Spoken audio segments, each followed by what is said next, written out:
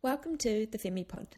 These are conversations about females for everyone to listen to, learn from and engage with. Brought to you by your Femi founders, Esther Kewen and myself, Lydia O'Donnell.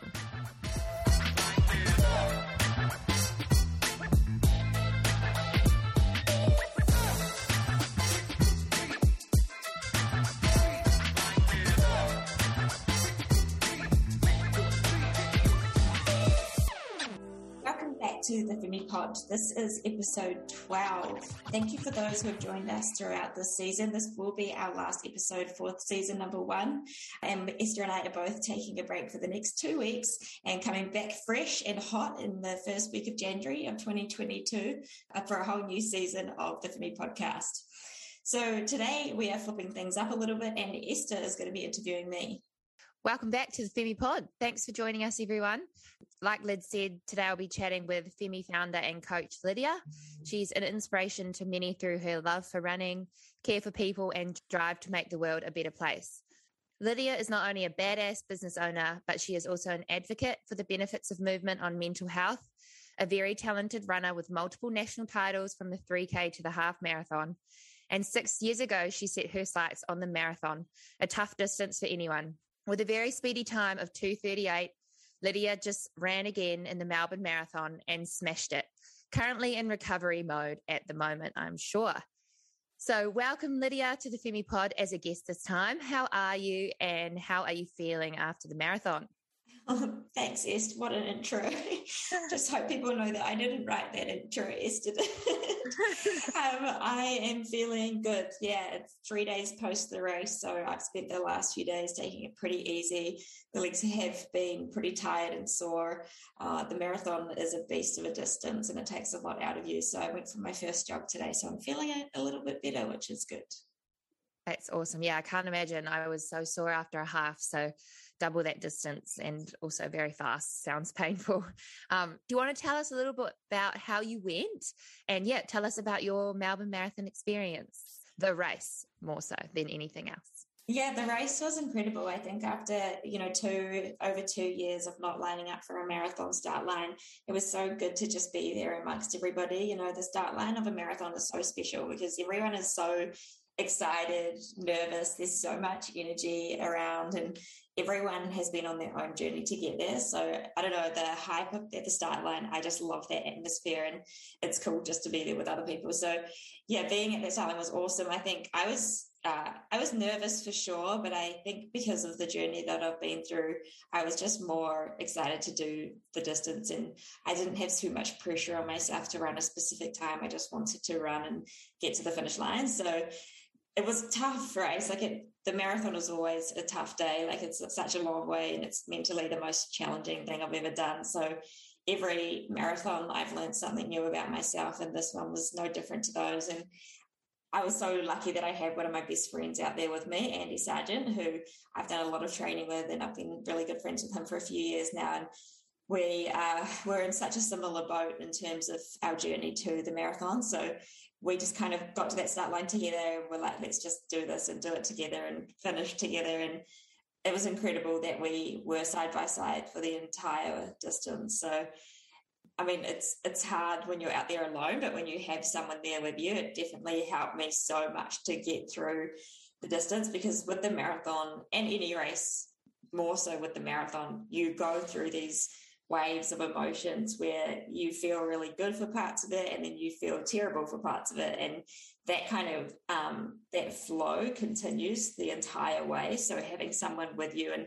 knowing that when you're not feeling so great, they might be feeling good and be able to help you along, and then vice versa. When I was feeling good, Andy wasn't feeling good and I was able to pull him along. We kind of played that to and fro for the entire way, and I think that 100% got me through that race. So it was awesome. We went through the half probably too fast. We were aiming, although we didn't really have expectations on what pace we wanted to run, you kind of always have an idea of what pace you will run or, are capable of. And with the build-up that I had, I thought, 2:45 was achievable, but it would still be pushing it. And we got to the half in just under 80 minutes and we're like, all right, that's too quick. That's not I don't think we're in that space to be running a sub 240 today. So let's just pull it back and relax a little bit and thankfully Andy just kept checking in on me, being like, relax, relax, relax. And that forced me to slow down, or else it's so hard with the marathon. You can get carried away too early in the race because you do feel pretty good. So I was lucky that he kind of kept pulling me back to reality and making me chill out. And it just made me just enjoy the race more so as well. And absorb the atmosphere and cheer everyone else on. And yeah, it was a good day. It was hard, but it was a good day. Yeah, it looked so amazing. I had some serious FOMO, and you did so well with what you had been through leading into the marathon. Do you want to just run through your journey to get to the start line of Melbourne Marathon and how you dealt with the tough times? Yeah, where do I start? It was such a long journey.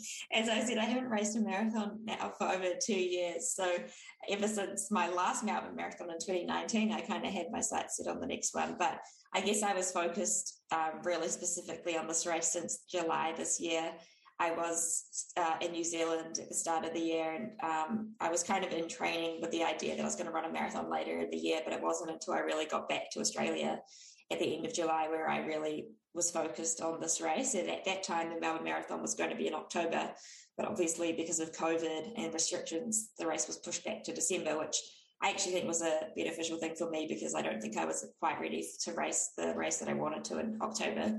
But I have been in training since July, so that's a long time to really be focused on one event. And with the marathon build, it's really important that you periodize your training to be peaking at the right time when the race does come around. And so to, I guess, be peaking in October, thinking the race may be then, and then having to pull it back and then try and peak again in December, that's a big ask in itself, and one that I think many of the athletes that were training for the Nike Melbourne Marathon Festival were facing, and they're trying to navigate their way through kind of that really long build. So that was challenging. And then I guess throughout the build, there were many cases and instances where I was, facing some struggles mentally, physically. I know if anyone kind of watched my vlogs, they would have seen that, I had some breathing issues after I got the COVID vaccine, which affected me in training quite heavily for a wee while. And even then I was kind of questioning whether I was going to get to that start line. And then from there, it was about 3 weeks out from the race where I do feel like I was definitely coming into peak form and feeling pretty good fitness-wise, exhausted from the training, but ready to race. I was out on a run with Andy, actually my training buddy, and we had a bit of a trip. And I've been suffering a hamstring tendinopathy for about 5 years. And unfortunately on that trip, I just overextended the hamstring and it pulled on the tendon and it really flared the tendon up. So immediately I thought I had pulled the tendon, and I guess I saw my marathon just like melt away from me in that moment because I was in so much pain. I didn't think I was going to be able to run for a very long time. And then I took 2 weeks of barely any running after that, with the idea that I probably wasn't going to be able to race. I was in the gym a lot. I was cycling and strength training, thinking, knowing that how much my tendon needed load. So I was doing everything I really could, getting in ice baths, getting massage, physio, everything, to try and get my body in a position where I could just at least even give the marathon a crack. And so it really wasn't until 3 to 4 days before the race that I actually committed and realized that I think I can run it. It's probably not going to be the race that I was hoping for, which I was trying to run a sub 2:35 initially. And I think I've had my sights set on running sub 2:30 for a long time now. And I believe that 2:35 is super achievable for me. So I guess when I decided to race a few days out from the marathon race start, I just said to myself, let go of the idea of running these fast times and just purely go there and run it. So, I mean, if you'd told me a few months ago that I was going to go and race a 2:44 marathon and get ninth, I would have probably been pretty disappointed and gutted and felt disheartened by the idea of that. But getting across that finish line, it meant more to me than anything just to finish. I think, I was mentally not that well going into the race, and I think I was just trying to get through, but knew that if I could get to the finish line, I would feel such reward and all the training would have been worth it just to cross the finish line with Andy and get through the race at the end of the year. Really, it was a celebration of making it through 2021, the hardest year of my life. So yeah, we got there. Wow, it's actually so amazing. Even though you were injured and barely ran, you still ran 2:44. Like, that's still so amazing. And although it's not what you wanted, it's still, yeah, it's so amazing that you even got out there and finished the race. Like, you should be super proud of yourself. Thanks, Celeste. Obviously, like, racing can be really mentally draining as well, and you seem to be really mentally strong. And I wonder, like, how you deal with the mental side of races. And say you hadn't got this injury and you were going in peak form, how would you deal or prepare for a race like that mentally? And what are the key things you kind of run through in your mind before a big race like that?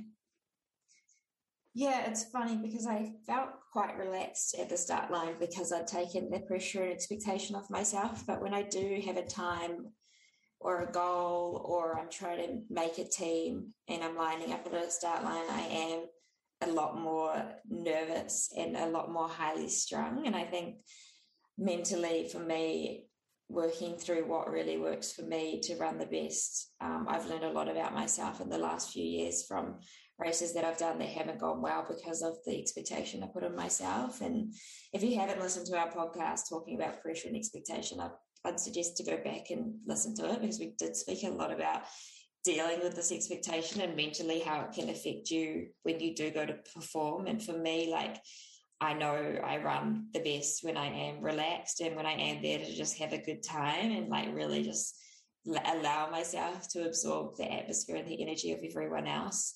I think when I'm really, really focused on something, I get so consumed by failing that it probably overwhelms me and makes me so nervous that it affects my performance in the long term anyway. So I think that idea of failing can really ruin people, and it has ruined me in the past. Like the idea of not running a time that I've set myself up for and told people that I can run and that's my goal, you know, I just get to a point where I'm like, if I can't do that, who am I and what am I and what's the point of all of this? And yeah, I've definitely been there, especially when I tried to qualify for world champs and got so consumed by trying to make the team and then ended up actually pulling out of the race, you know? So for me, like mentally, I found just trying to relax and going the day before the race, like, although we had a lot on with Nike and work and everything, I think it was probably a good thing for me because it distracted me from the idea of just thinking about the race so much. So I think it's important, you know, if you are racing, trying to find things that distract you, and like even literally just sitting down and watching a movie that's really consuming and you like really like get lost in that movie and take your mind off the race. I think this year I ran a massive 10K PB at the start of the year, and the 2 to 3 hours before the race I watched the Billie Eilish documentary, and it like fully just took my mind off the race that I was about to run. And I ended up having this incredible race because I think I was just so like, I don't know, hyped up from the energy, but from not being like too consumed by nerves and fear of losing and expectation on me. So yeah, I think mental prep is super important. And for me, it's all about relaxing and really just focusing on why I do what I do and why we all do what we do. And it's because we enjoy it. It should be fun. And we talk a lot about that. Hey, yes, it's just like focus on the fun and the results will come in time. Definitely. And I think, yeah, I relate so much to that. All of my best races have been the races that I'm the most relaxed or not like consumed with a certain time. So yeah, I think I'm sure you would have got that time anyway, but it's cool that you went into that with no expectations on yourself, and you still ran so well. So obviously with Femi, we train our athletes to their menstrual cycle. How do you, as such a high performing athlete, deal with hormonal fluctuations yourself? And how do you deal with, say, you know, everyone's different, but you might have a certain time in your cycle where you're affected the most in your training and you've got a race that lands right there. How do you deal with that mental side of things? And then, I guess still perform really well when you're in that period where you potentially don't feel as good? Yeah, that's a great question. Yes. So my cycle in the weekend, I would think I was on day 20 on Sunday on race day. And to be honest, I find days probably 20 to 25 the worst for me, or I just don't feel the best in most of my cycles around those times. So I was like a little bit worried, I guess. I think 8 weeks out from the race, I kind of had sat down and, written out the calendar and tried to figure out what day I would be on for the race. And then when I realized I was going to be on about day 20, I was a little bit like, that's not ideal. Like I would love to be racing around, days 7, 8, 9, 10. That's probably when I feel the best. And then even in heading into ovulation, I usually perform pretty well around there. So knowing that I wasn't going to be in those like prime times for me, it does affect you a little bit. But I think for me, it's just more being like, focus on what you can control and what does make you feel good, and try to do everything you can for your body to be in the best possible position when it does come to race day, even if you are in your high hormone phase. So it is hard knowing like other people, especially if you are competitive and you're racing other girls, like knowing that they might be in their prime time and you aren't. It does feel a little unfair, but that's the world we live in, and that's just one thing that we, I think, have to accept and realize that although it might not be feel fair to you at the time, we all, there'll always be a time and a place where it will work in your favor, and then like allowing like that time to be the time when you shine. But I think it doesn't mean you can't race well or perform high in your high hormone phase. It's just making sure, like probably focusing more on sleep. Like I'm a massive advocate for sleep, but even more so in my high hormone phase, and like making sure I'm getting enough sleep, because the more sleep we can get, the more time we can allow our body to recover and become, we get in the best place to be able to race well, and making sure I'm fueling really well and eating, a really balanced diet, and making sure I'm getting enough like starch, carbohydrates, and allowing my body to try and balance out my hormones as much as they can. Stress is a massive one. So I think if I'm like a week or two leading into a really important race, knowing I'm going to be in my high hormone phase for that race, trying even more so to eliminate other stresses in my life is really important. Because if you can do that, hopefully your hormones will become more balanced as well and have less of an impact on your race day results. So mentally, it's just allowing yourself to accept it and do what you can, anything that's in your control, to be able to race as well as you can. Yeah, that's super important and so true. And I've got a race coming up, which I'm going to be in that terrible phase. So I will take all your advice. Sleep. Yep. Sleep heaps and just control what I can control. So thank you, Liz. That was really helpful. Running can be super painful and scary and quite hard. And some people struggle with the aspect of like really pushing yourself to the absolute brink of what your body can do. How do you get yourself ready to deal with such pain? Because there's that saying that the best athletes can like disassociate with pain, because, it's just your body basically being like, my heart rate's pretty high here. Like potentially we should stop, but it's actually not bad for you and you will be fine. So how do you deal with like that? I guess knowing that you're going to be in quite a lot of pain, especially for a marathon, which is, that last, whatever it is, everyone says the 10Ks, the last 10Ks is where it really hurts. How do you deal with and get yourself ready for that type of pain?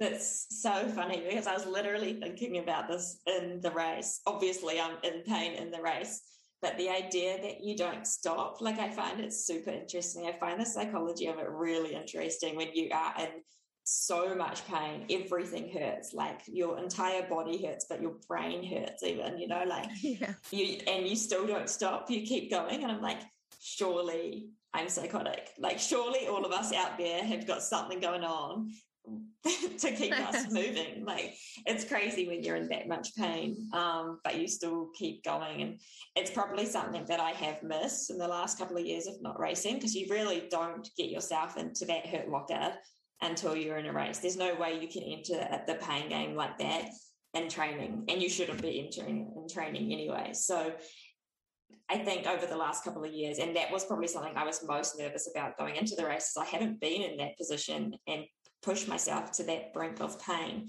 for so long. I'm terrified at getting there because I haven't faced it in such a long time. So I think for me, it's just like before the race, and it's hard if you've never run a marathon before or even run a race before and you've never been there before. But once you experience it, going back and mentally preparing for the pain that you're about to endure is, I think, quite important. Like, you don't want to scare yourself and freak yourself out being like, it's going to hurt, it's going to hurt, it's going to hurt. But knowing yes, it's going to hurt, the pain's going to come, the pain's going to go, it's momentary, you will be able to work through that, and really just encouraging yourself that you can deal with it, because no matter at what pace you're running or how far you're running, that pain game, if you're pushing yourself, you're going to get there. And it's just mentally dealing with it the best way that you possibly can. And honestly, the marathon is just a whole other ball game of I think about an 800, and that's horrible. I actually hate the 800 because of how sore it is, but it's so short-lived, whereas the marathon, you have so much time to consume that thought of pain and deal with it. I just find that so challenging but so rewarding, and it's one of those things that's really hard to explain to someone, that pain that you go through in a marathon, until they actually experience it. And you're kind of I'm just, everyone that ran that marathon on Sunday, I'm in awe of, because we all went through that, we all battled through that pain. And I think even the half and the 10K, the 5K, everyone has gone through an incredible journey and be able to get through that race. It's so impressive. But for myself mentally, that's probably what I'm the most proud of, coming out of that race, is working through the pain. And I know I wasn't racing at the pace that I kind of had hoped or initially planned, but it still bloody hurt. And I think having someone like my friend Andy there with me, knowing that he was suffering, but he was going to keep going, 100% helped me so much. And there were times where I was falling off the back and he'd just put his hand out and grab my hand and pull me up almost. So I'm like, he's in it, I'm in it, everyone around me is in it. We've just got to keep getting through it. And knowing I think for me, it was really about counting down, and this probably sounds horrible, but counting down your pace to the finish, or counting down the time and being I just have to sit in this pain for another half an hour, or I've got to sit in the pain for another 15 minutes, and then it's 10 minutes, and then it's 5 minutes, and then it's okay. And you get closer and closer to finishing and letting that pain go. But yeah, I think mentally preparing and accepting that you're going to hurt is really important, and it allows you to accept it and just get through it when it comes. Yeah, that's funny that you say talk about 800s. I think 800s are terrifying. But yeah, they're over very, very fast. But it's extreme pain, but 2 and a bit minutes. Whereas, like you said, a marathon is a long time to be in that pain. So it's probably mentally harder. It's a different pain. I think they're both obviously very painful. Yeah. But different sorts of pain. I think the 800 is probably more physical pain, and I would say the marathon is more mental pain, because you're still alive and kicking, but you have to keep moving when you're when you're sitting in that pain. Whereas the 800, it's just my body is about to shut down, but I've only got 200 meters to go. Oh man, I actually have get sweaty hands thinking about some of the 800s that I've done. And then one time I was just not feeling that good, but I still did pretty well. And then I finished and I collapsed on a chair and I couldn't get up because I was just so lactic. But it's similar, it's just so similar, but it is different. You don't get that lactic buildup, which is a whole different form of pain. Yeah. It's all mental challenges, and that's why I love sport and I love running, because it makes you so mentally strong. I had a run with one of my Femi girls this morning, and she couldn't get any of her gels down from 5Ks in of the marathon. So she had to go 37K without a gel. And that's crazy. And I just, my silver lining was, imagine how much stronger your mind got through that race, because she was in so much pain from 5Ks in. And I'm it's incredible that your mind allowed you to finish, And I'm I think about the benefits you get from going to those really dark places. It's like anything in life. You face a challenge or you face adversity and you grow so much stronger. So I think that through the marathon training, no matter what distance you're racing, I think I love running for that. definitely. You talk about a lot about how sports changed your life.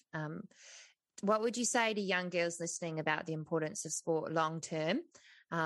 Obviously, young girls drop out of sport at 2 times the rate as young boys, and we really want that to change. So from what would you say sport has done for you in your life, and why it's so important to stay involved in sport? Wow. Yeah, sport, honestly, like I thank sport for everything that I have now and the life that I'm able to live and the people I'm able to help through sport.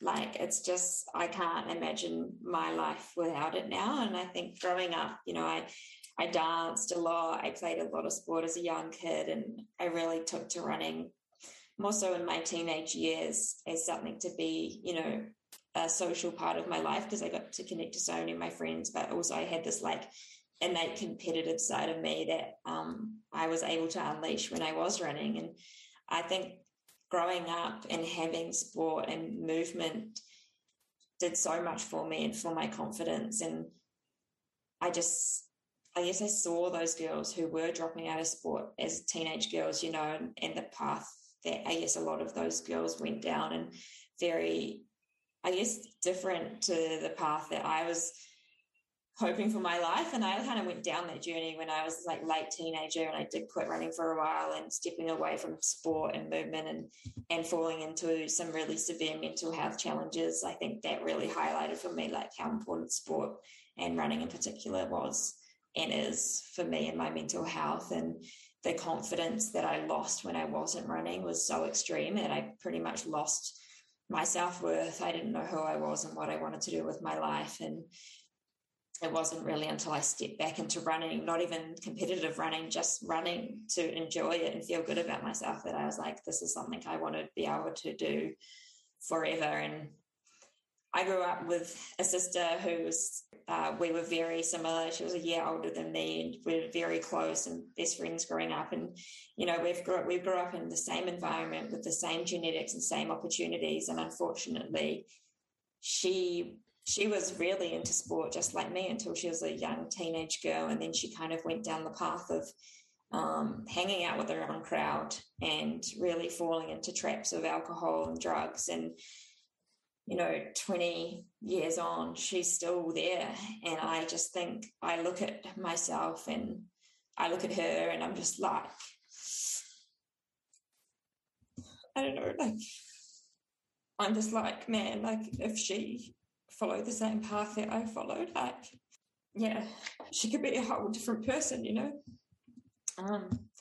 So I guess for me, like, sport saved me, and it just like took me on it just took me on the right path and to the place that I wanted to be, and where I should be and where I belong. And unfortunately, she went the other way, and I think that's probably why.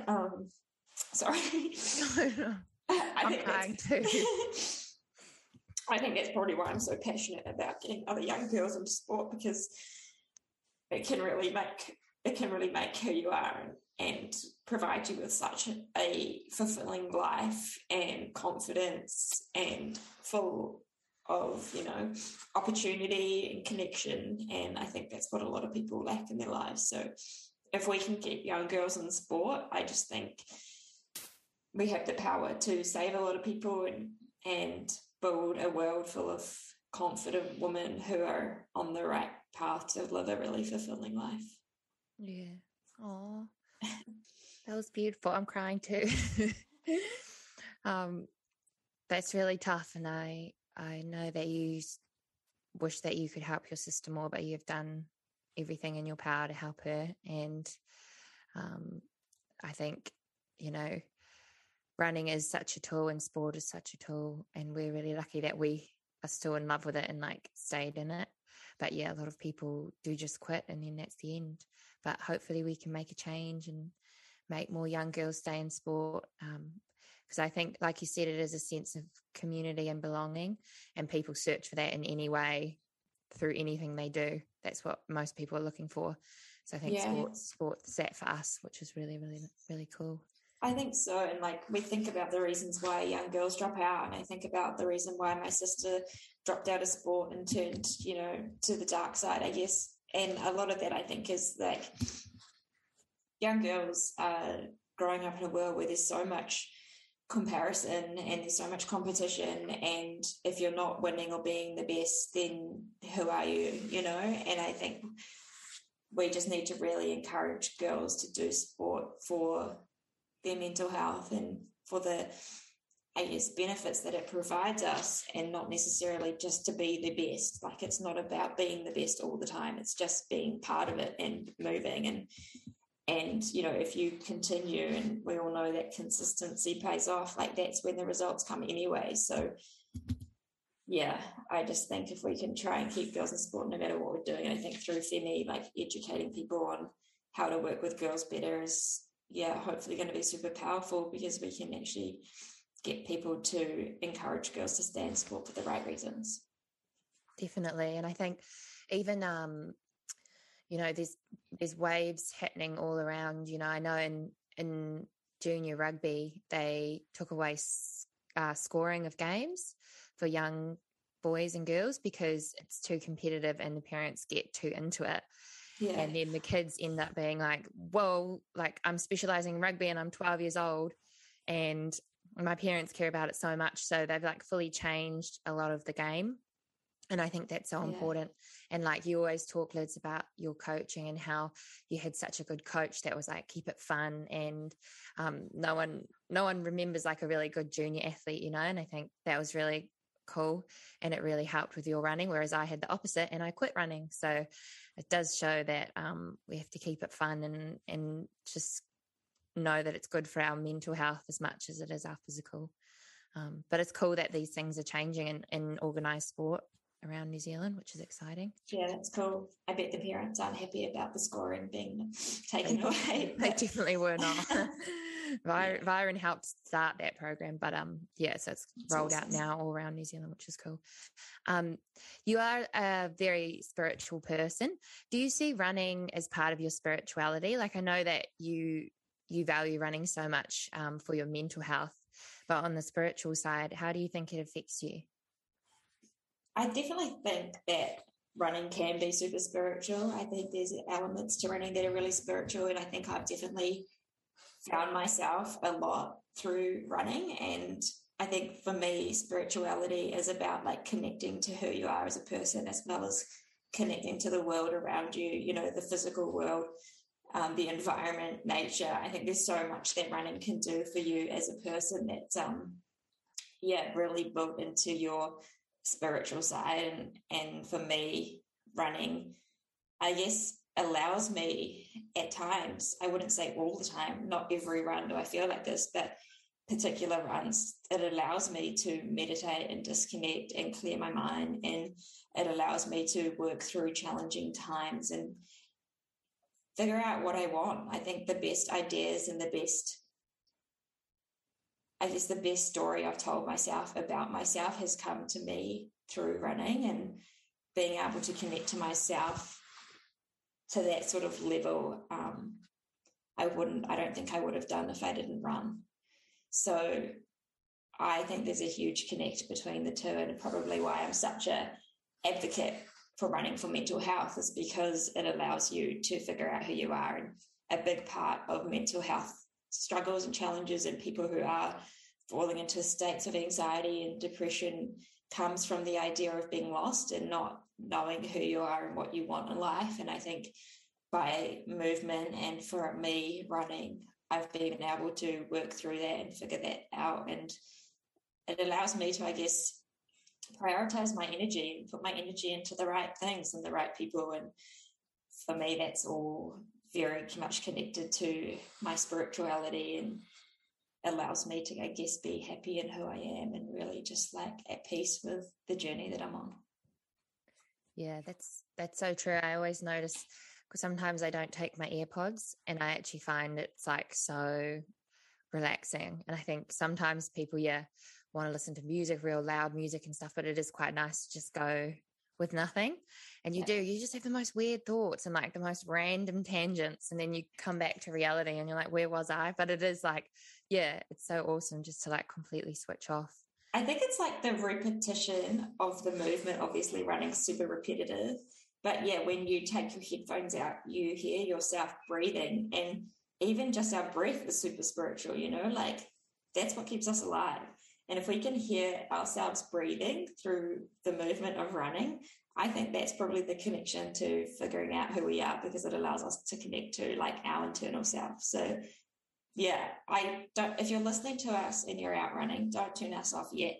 But I would encourage people to go for runs without music and podcasts and without the headphones and see where their mind goes. Definitely. Obviously, Femi's been a big part of your life over the last year. Do you want to tell us a little bit about your journey and what it means to you?